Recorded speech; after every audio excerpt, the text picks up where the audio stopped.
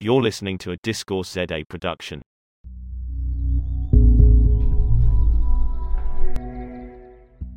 I'm Byron Williams, and we're back with the small print. Today, my guest is Adrian Saville, and as usual, I'd like you to please introduce yourself the way you wish to be introduced. I'm Adrian Saville. I'm an investment specialist at Genera Capital, and I'm professor in economics, finance, and strategy at the Gordon Institute of Business Science. So very, very well qualified to have the conversation we're going to have today, which is really around what we need to do to get Africa's economy and South Africa's economy in particular back on track, because I think it's hugely undeniable that things are far from perfect at the moment. And quite a lot of those problems can at least be improved, if not cured, by a little bit of smarter policy choice. So to start off with, I know that you have put out into the public domain and have spoken about in various different places about your sort of six-pack for economic growth. So should we start there, and maybe you can just fill our listeners in as to what your six-pack when it comes to policy and getting things right should be to try and start tilting the ship in a slightly better direction? I think that's a lovely place to start. Over the past 10 years or so, I've been involved in a piece of work that studies the performance of 160 countries over 60 years.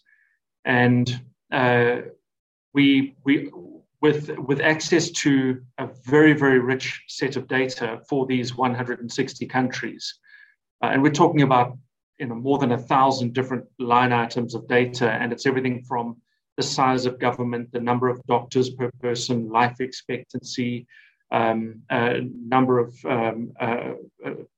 kilometers of paved road in the country, etc. We essentially asked a machine to look at this big data and tell us what it finds in terms of the DNA markers of countries that transition and transform and then sustain themselves on a path to what economic textbooks would call inclusive growth. And with the benefit of hindsight, we would then teach these in classrooms and talk about economic miracles. And I think the drum roll or the real elegance of this research is it says, in fact, these aren't miraculous. It's common sense and almost self-evident that there are these six common factors or six common ingredients, what you could call the DNA markers, in the same way that we might go and look for, what are the attributes or behaviors of top athletes or top CEOs. The same holds for top countries. And these six ingredients include elevated savings and investment rates, demographic structure, that you actually want people coming into your workforce rather than going into retirement. So you want babies to be born. Of course, those babies need access to education and healthcare, and those are the third and fourth ingredients.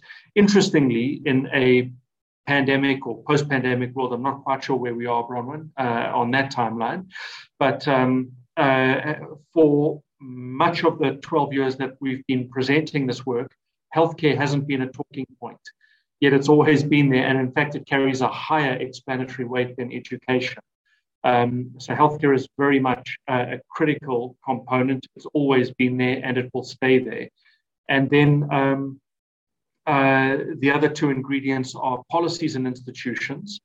And interestingly, policies and institutions, it's policy stability and institutional capability, and to underline the word stability, policy stability rather than good or bad policy. And then the final ingredient is economic connectedness and or openness. So those are the six things. And if you can get a fair doses of those six ingredients in place, it's not a guarantee that you will become an ultimate miracle or a business school case study or an inclusive and thriving market, but you've got the ingredients necessary to bake this fantastic social and economic cake. That's a great opening over there. So perhaps my first question there would be, how important is it that a country focuses on all six of the pillars? If someone is very good at, say, education or fantastic at having a free and open market situation, are they going to be able to reap some of those economic rewards? Or is this really a case of the whole is greater than the sum of the parts? So you've got to know this is an economics answer, and I'll give you lots of howevers and ifs and buts. So the first, there's a couple of things. Maybe I could even put a comment before answering that directly. Do you have all six? Is what we established is that the 6 factors carry different weights, and that there is a sequencing, that there are particular download orders.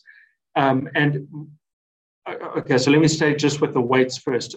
Of the 6 ingredients, savings and investment and economic openness carry by far the biggest third factor. If you're going to get 2 things right, get those right.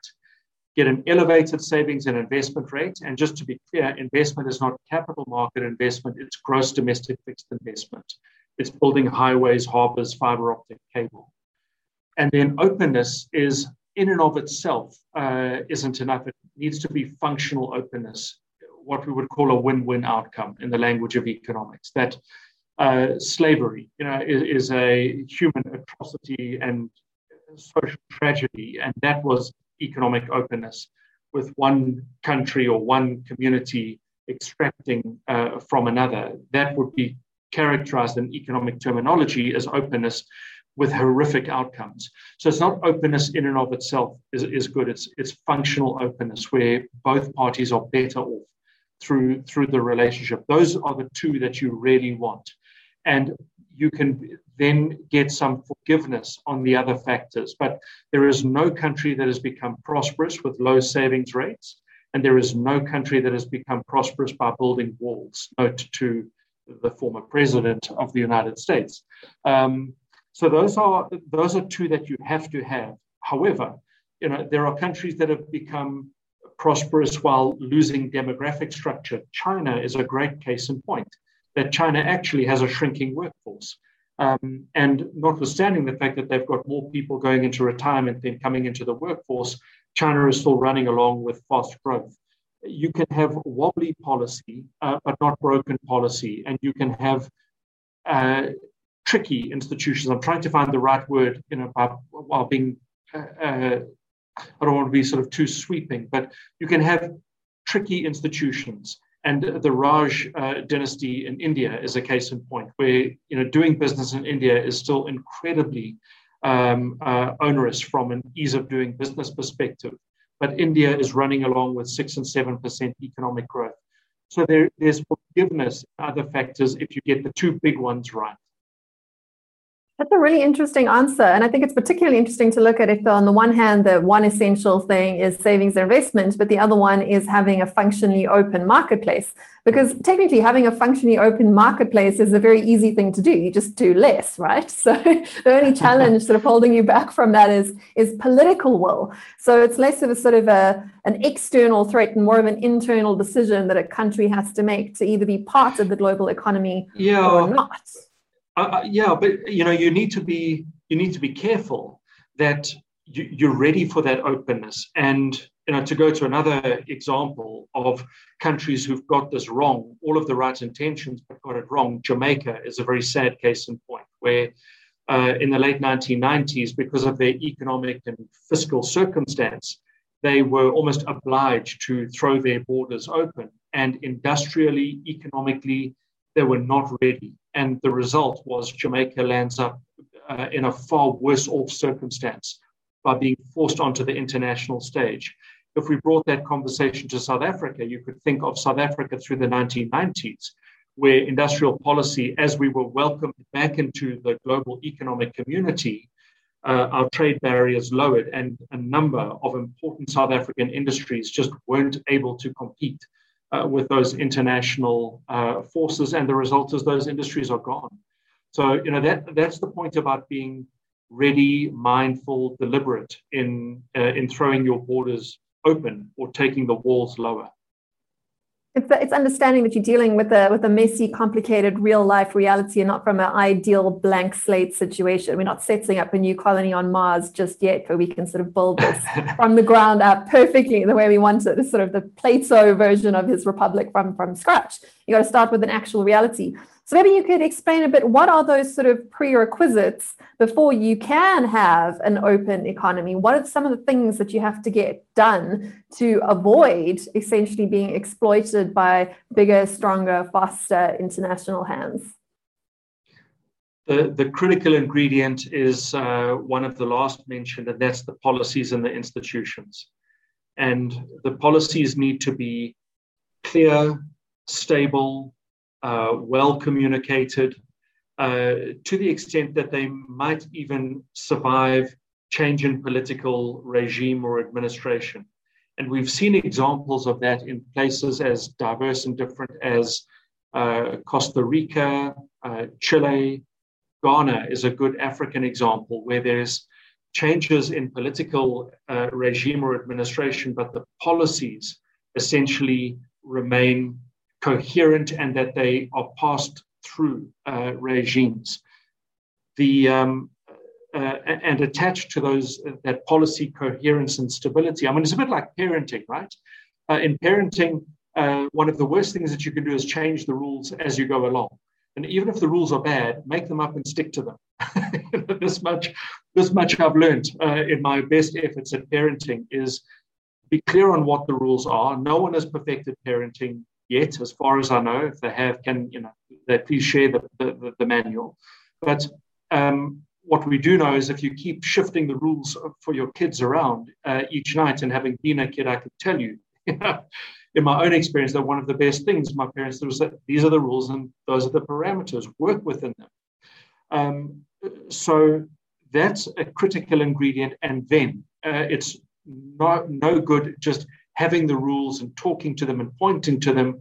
They have to be implemented and administered and applied. And so that's about the institutional capacity and capability.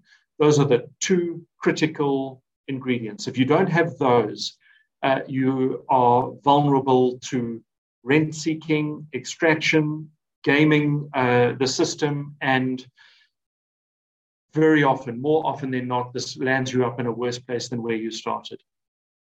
Yeah, it's proper chicken and egg situations. The most important thing is to interact with the rest of the world, but you can only do that if you get your own house in order first. Yeah. And that, again, is something that should be in the hands of any government or any ruling party to do. But again, the challenge there is more one of, say, political will, perhaps, rather than real barriers to being certain, because that's all you're really asking for is a clearly defined game within which then players can play their own game, but making sure, of course, that those rules are applied to everyone and are actually enforced, which should be the sort of base case for any economy or for any business, because without certainty, you can't make choices, you can't decide on your risk levels, you can't use any sort of model to see whether this is going to be worthwhile investing into, which is the other thing you need. So policy does seem to come first. When it comes to actually looking at what's going on in Africa and in South Africa in particular, we've had these conversations with various different guests on the show. And it seems to be that what's holding the continent back predominantly is ourselves, for want of a better word. We're not actually setting those rules in place and enforcing them. Why do you think that that is the case?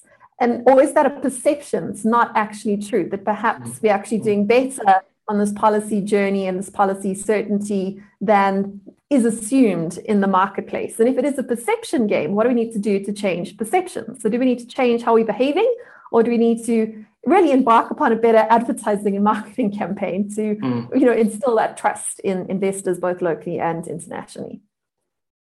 I think that's such a great question, and it really offers a rich perspective. Can I just rewind a couple of steps, because you made a point about, well, it's up to us, and I might be changing your words, but it's up to us to then establish the direction of travel and put those policies in place. And it really is up to us to engineer or architect those outcomes. And in that observation, you remind me of a really powerful piece of work that's presented by the Zambian-born economist Dambisa Moyo. And she's possibly best known for her work on aid and the damage that aid has done in trying to help. Instead, it has hurt. And in one aspect of the narrative and the evidence around the direction of travel of countries, the evidence that she presents is that countries can actually get democracy too early. And my reference to parenting sort of plays into the storybook, because your kids can protest against you in your parenting, but certainly, the younger they are, the more valid this claim is. They can't vote you out. I remember my sister, when she was 4 or 5, she ran away from home, and she left home with a sandwich and a ballet shoe. Now, you can imagine how long she disappeared for. It was about an hour, before her protest, and she was returned home to the policymakers called the parents. Hopefully the humor travels, but Dambisa Moyo's point is that countries that get democracy when they have vulnerable economies, and especially when they have low-income economies, those democracies are particularly vulnerable. And the more that democracy is overturnable, the more volatile your policies become, that each change of government means a new set of policies. So what you might actually want early on is, hold your breath, you might want a single-party state.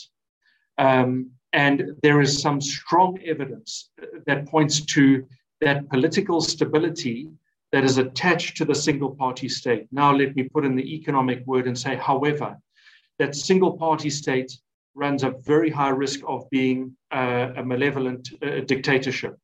And so how do you make sure that you don't get that bad outcome? You have a single-party state where there are strong civil liberties.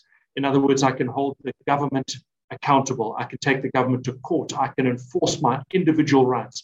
I may not be able to vote, but I have rights as a citizen. So I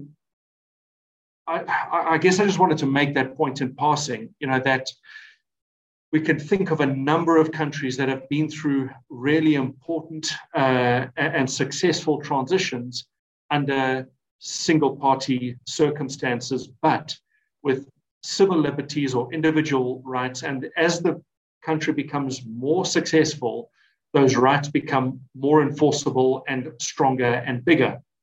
And eventually, those countries might iterate or evolve into the Washington Consensus, the multi-party democracy. Long answer or long response, and I haven't even gone to your question. So now, Bronwyn, let me go to your question, which is, so how's Africa doing if those are the 6 factors? Well, Africa is not a place. It's 55 countries, or 56 or 54, depending on who you ask. But Africa is not a place, and we can point to examples of countries that really are, struggling to bootstrap themselves. They are really stuck. Mali, Chad would be cases in point, Eritrea. And then we've got the examples of Rwanda and Ethiopia, who are the second fastest and fastest growing economies in the world over the last 20 years. And if we aggregate the 55 countries, it translates into the African continent being the second fastest growing region in the world over the last 20 years. So as an aggregate, Africa is actually in much better shape today than 20 years ago, that the continent is home to some of the fastest growing economies in the world. And the perception, your word, is, how's the place doing? It really does depend on where you look and who you ask. So if you go to examples as different and diverse as Ghana, Senegal, Kenya, Rwanda, Botswana, I think that we've got some extraordinary success cases in those countries that I've named. Then we've got some countries that are stuck in the middle. South Africa is a great case in point. I would argue that Nigeria is another. And then you've got others that are really struggling to find their feet. And I've mentioned a few of those. Yeah, let's go back to your point around sort of the democracy paradox, whether it comes first or later. One of the other guests we've had on the show is Pert Toll, who runs the Freedom Weighted Index EFT Fund. And she's done quite well, and she looks at emerging markets across the world. And she's quite adamant that the best performing markets in the emerging market sector are correlated with both social and economic freedoms. So that would be like one sort of challenge to that view. However, I have been reading over the last few weeks the book written by a bunch of African academics called Democracy Works, and their thesis was trying to prove that democracy did work for Africa. But unfortunately, if you actually read the book and read their insights, they were unable to convincingly prove that thesis. They had actually shown inadvertently against what they were writing, because obviously democracy and freedom in the social and economic space are good aspirational goals for any society and for any individual. But unfortunately, the data that they provided, the charts that they managed to include in their book, kind of did lean more towards your thesis that perhaps in fragile states, when you don't have strong structures, strong infrastructures, strong systems to underwrite policies and to enforce them, there was an indication that some of the case studies they tried to use to discount the thesis that democracy didn't work actually ended up making kind of the opposite point. Particularly when you look at what happens in places like Southeast Asia with the Singapores of the like, which do have one-party states, which did, however, there's a proviso to my point there that kind of finds a bit of middle ground between what you're saying and what Perth is saying and what came out of a book that was trying to make the opposite point. And you really were cheering on to say we really would like you to succeed in making this argument. Perhaps it didn't quite follow through. Is that what did come through is that it seems that economic freedom needs to come before social freedom in order for if we can justify that democracy needs to come later. And I'm talking democracy there being the full freedom package rather than just a sort of piecemeal sort of thing there. That point did seem to come through in terms of the data looking at Africa in particular, that there is no growth and none of the states, and all the examples that you used were in that book, because obviously they tried to cherry pick the best case scenarios to try and make the point that freedom does work. It did seem that economic freedom was a prerequisite in order for other freedoms and other success to follow, as opposed to social freedom, which would seem to be a slightly different point to what you were making. And obviously, you're looking at different data to what they looked at in your study with the six-pack, and you're looking at a different basket to what Perth looked at, which is only emerging markets. So I don't know if you want to interrogate that a bit more as to what freedoms come first and what freedoms are prerequisites before we can start to justify things like stronger states, which I think do make people feel a bit uncomfortable. But let's unpack that and look at the numbers and try not to be emotional about these things, because obviously people don't like to have uncomfortable conversations. Yeah. So there's 100 different things there. Let me try and distill them into the things that are going on in my head. The first is that in terms of economic, well, maybe we should just first define, what I mean by each of the freedoms, so that we're not talking past each other. Political freedom is I can vote, I can choose who runs the country, and you might have a two-party democracy, a multi-party democracy, but that's what I mean by political freedom. I can vote. If I can't vote, I don't have political freedom. Economic freedom is I can buy a property, I can build a patent or a trademark, I can sell it to someone, I can externalize my assets. You can't tell me what I should build, buy, own, sell. It's, what my working hours are. I mean, that doesn't mean no regulation, but I've got the right to buy, to sell, and to own and to improve.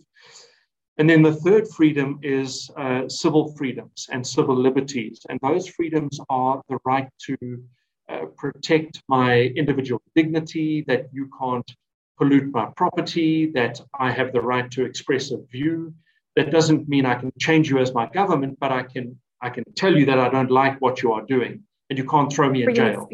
Freedom of speech, all of them, exactly. Those are them. So, what we find in this work, and one of the first people that I worked with this was one of my business school students, Andre Liebenberg, and what he found in his works, surveying more than 100 countries, 40 years of data, was that the critical ingredient was economic freedom. Absolutely right, economic freedom, with low political freedom, which gave you then policy stability. The huge qualification, though, was that political compromise had to be accommodated by civil liberties, that the Singaporean government cannot do whatever the hell it likes. It may be a single party state, but it is a state that is held accountable. And we find that again and again and again in the countries that we study and survey. So those are the two freedoms that are critical, economic freedom and the civil liberty. You'll appreciate that if you have no economic freedom and no political freedom, you've essentially got a single party state that's telling you what you should do. And one of the first things that they will confiscate is your civil liberties. And we know who those countries are. We've got those as the places you do not want to emulate. North Korea is the worst textbook example. No political freedom, no economic freedom, no civil liberty. When you have a single party state that starts confiscating civil liberties, it's a slippery slope. And that it quickly turns into a very dysfunctional, malevolent dictatorship. So it cannot be compromised. The civil liberties cannot be compromised. The state must be held accountable. However, what sense do we make then of China? And the point to make about China is slowly civil liberties have been improving. So China first moved with economic freedom. That will go into the global markets. We will start to reduce barriers of doing business. There were things that were government owned, but really they were privately run. So slowly started moving into economic freedom. Then started to move the civil liberties. And certainly, that country today has far more civil liberties than 10 or 20 or 30 years ago. Yet still no political freedom. And the evidence suggests that you can actually wait for this one to come as long as the other two are steadily improving. It's a huge as long as the other two are steadily improving. Yeah, I'm glad you unpacked that because, of course, when you talk about sort of social and economic freedoms, it is nice to break it down a bit more to say that you really are talking about you do need a lot of those liberties, but there are compromises that you can make for stability in early times. You want to say something? I want to say something. The point that I didn't speak to that you made was about investment returns and economic and political liberties and civil liberties. Keep in mind that what I'm measuring is how does the society progress. So we're measuring things like human development indices, social progress indicators, and in many of these places, as they progress very early and as they are emerging from frontier markets into emerging markets and eventually middle income and high income markets, in the very early stages there, they actually don't have investable markets. So you actually can't go and buy companies there. There's no capital market return. So what's being measured in terms of investment returns and economic freedoms and political freedoms, that belongs to a subset of our much broader metric. Yes, of course. And the investment class is obviously smaller, but it's related. I mean, it's part of one of your pillars there is you have to get some sort of actual investments and actual stuff into the ground at some part. And quite a lot of that's going to come from, let's be honest, this is Africa. It's going to have to come from offshore. I mean, we need a lot of that capital to grow here. Unless you have any thoughts on the robustness of building an intra-African market that does not require external investments. I mean, I know that's not core to our conversation, but if you do have thoughts in that, I'd be interested to hear. Well, can I say two things on that? So, again, back to the Africa isn't a place point. If you take the first factor in that six-pack, it's savings must equal investment or savings must fund investment. Many African markets just have insufficient saving. South Africa is a great case in point. We've got a 15% savings rate. We talk as if we've got a 30% saving and investment rate. So it doesn't matter how much you talk about 5% economic growth. if your saving and investment rate is 15%, you cannot fund 5% economic growth with 15% saving and investment. So South Africa is a long way off that pace. And in order to get to that 5% economic growth, we've got to fix the savings. Now, how much of that deficit could come from offshore? Some, but certainly not 15%. So what South Africa actually needs to fix is that distance between domestic saving and domestic investment need. We actually need to double our saving rate. We've got Kenya, by contrast, which has a very low domestic saving rate, but a very high investment rate. And that distance is funded by foreign investment. Now, as Kenya gets bigger, it's going to be harder and harder to fund that through foreign investment. Then we've got Botswana, and Botswana has got a more than adequate domestic savings pool to fund a very robust domestic investment rate. So my complaint back to you, maybe it's the theme of our conversation, is it really depends on who we're talking about. Ethiopia has been able to fund a lot of its growth by domestic saving, domestic investment. Only recently has Ethiopia said to foreigners, okay, come have a look. So it really does depend on who we are talking about. I think that's a great case study, a great lesson there, though, that if we are just sort of sitting around waiting for some white knight investors from somewhere else in the world to come and solve our problems, that's probably not the most pragmatic path to take. And I think that's probably a conversation you could have in many places in Africa, that a lot of the work has to start at home rather than waiting for sort of external agents to come and fix whatever is broken. So whether we're talking about policy, whether we're talking about investment rates, there's a lot of stuff that we can do without having to go cap in hand to, negotiate more cash injections from the same old crowd in the rest of the world. I suppose that's just part of my perspective, but I think that a lot of the conversations that I have when I speak to African business owners, African investors, South African entrepreneurs and individuals, is that we kind of have two choices when it comes to our continent. You can either see it as a sort of a cow to be milked so that you can take your cash offshore and sort of hedge against the future of your own continent, or you can invest in it by starting a business, by buying a house, by saving some money in your local currency. And either way, you're going to be right, because those are sort of self-perpetuating decisions. So everybody that decides to extract wealth from Africa accelerates the chances that the continent's not going to succeed. And everyone who decides to invest in it increases the odds that it will succeed. So there is, I think, a lesson to be said there to Africa at large, whether you're talking to the public sector or the private sector. Sure.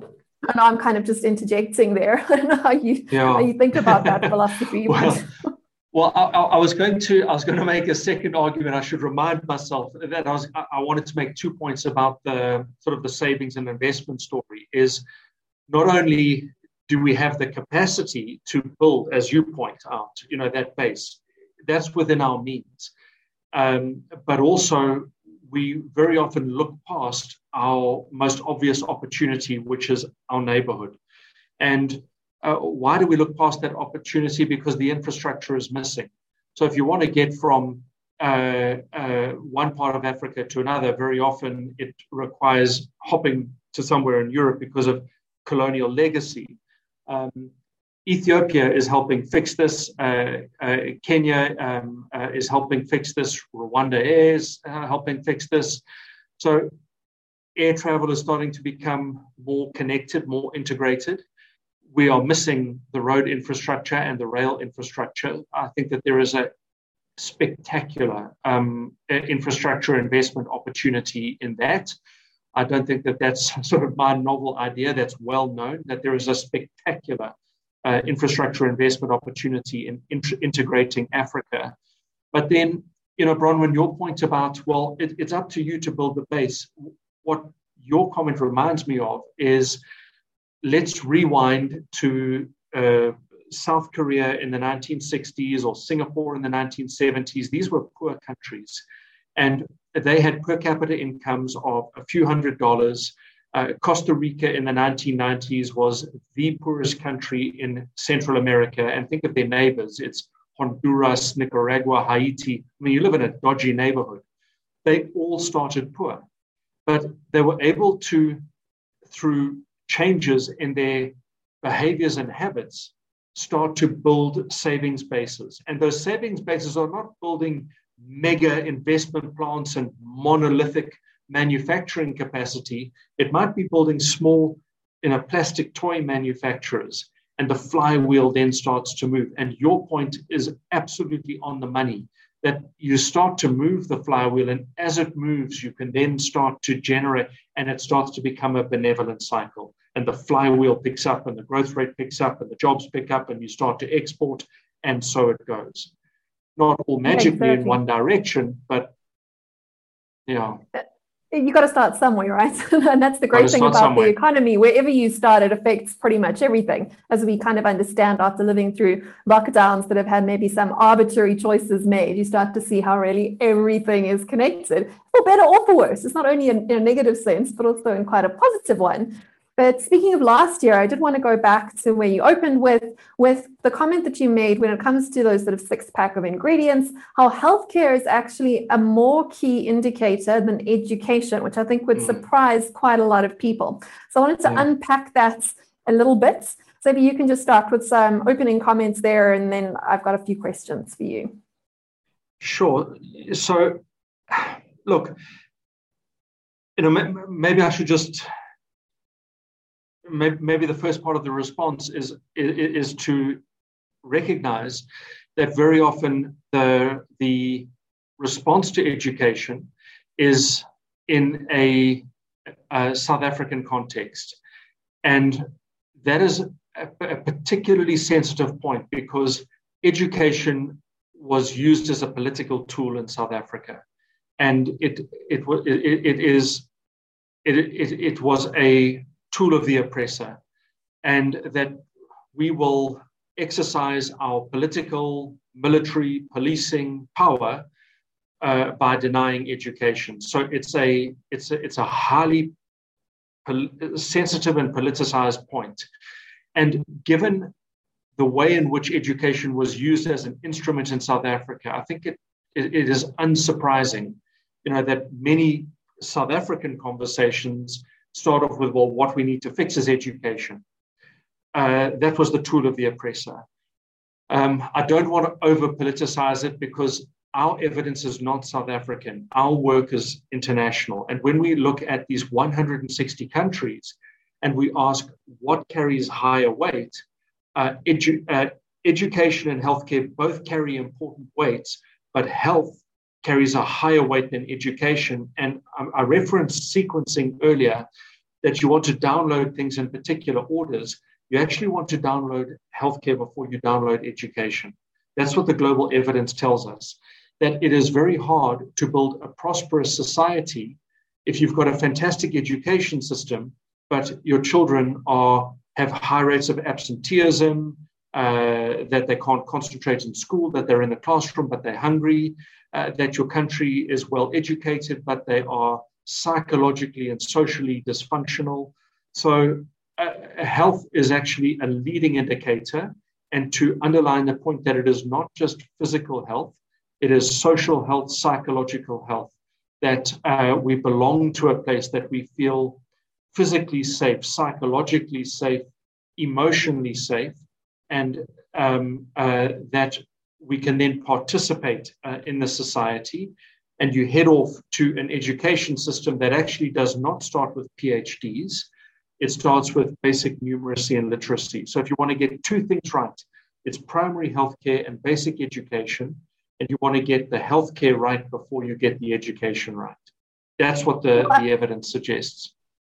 That makes so much sense, because early childhood education, particularly in South Africa, and I think across a lot of Africa, the same conversation applies, that a lot of the reasons why early childhood education is failing is because children simply do not have the nutrition they require in order to develop to their full potential.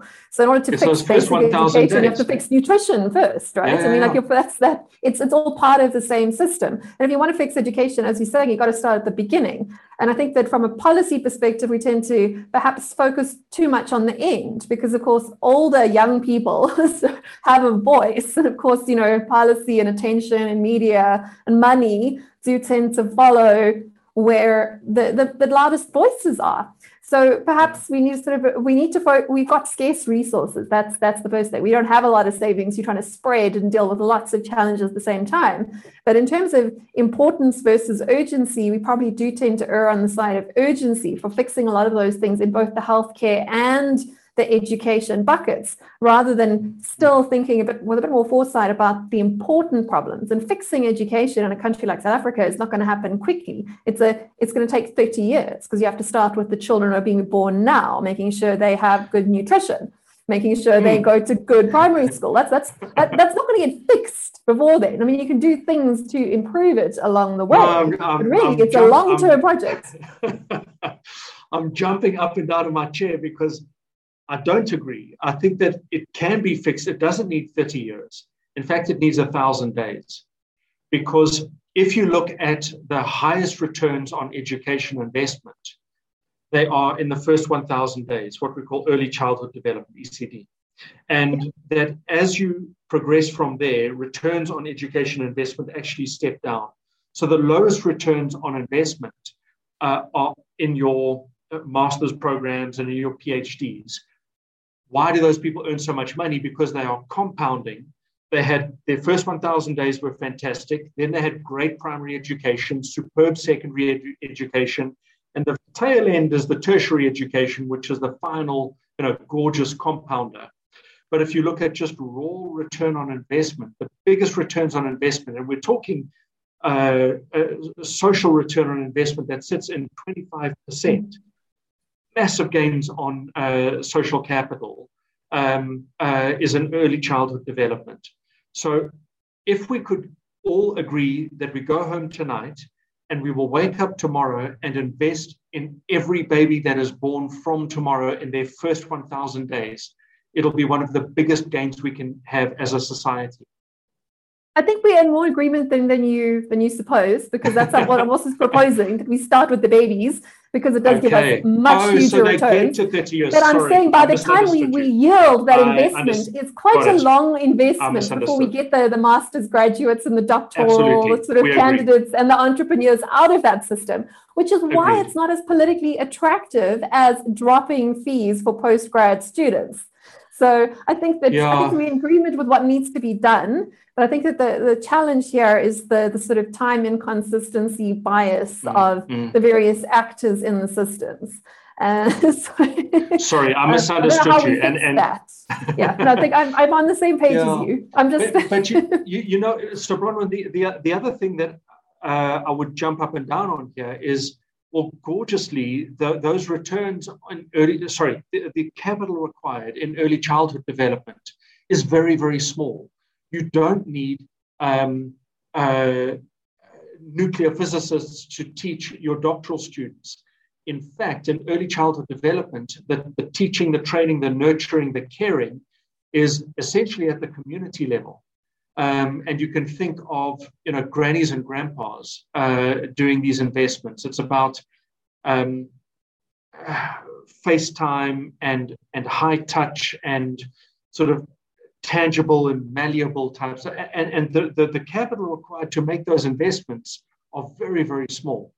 It's actually social investment rather than putting together schools and infrastructure.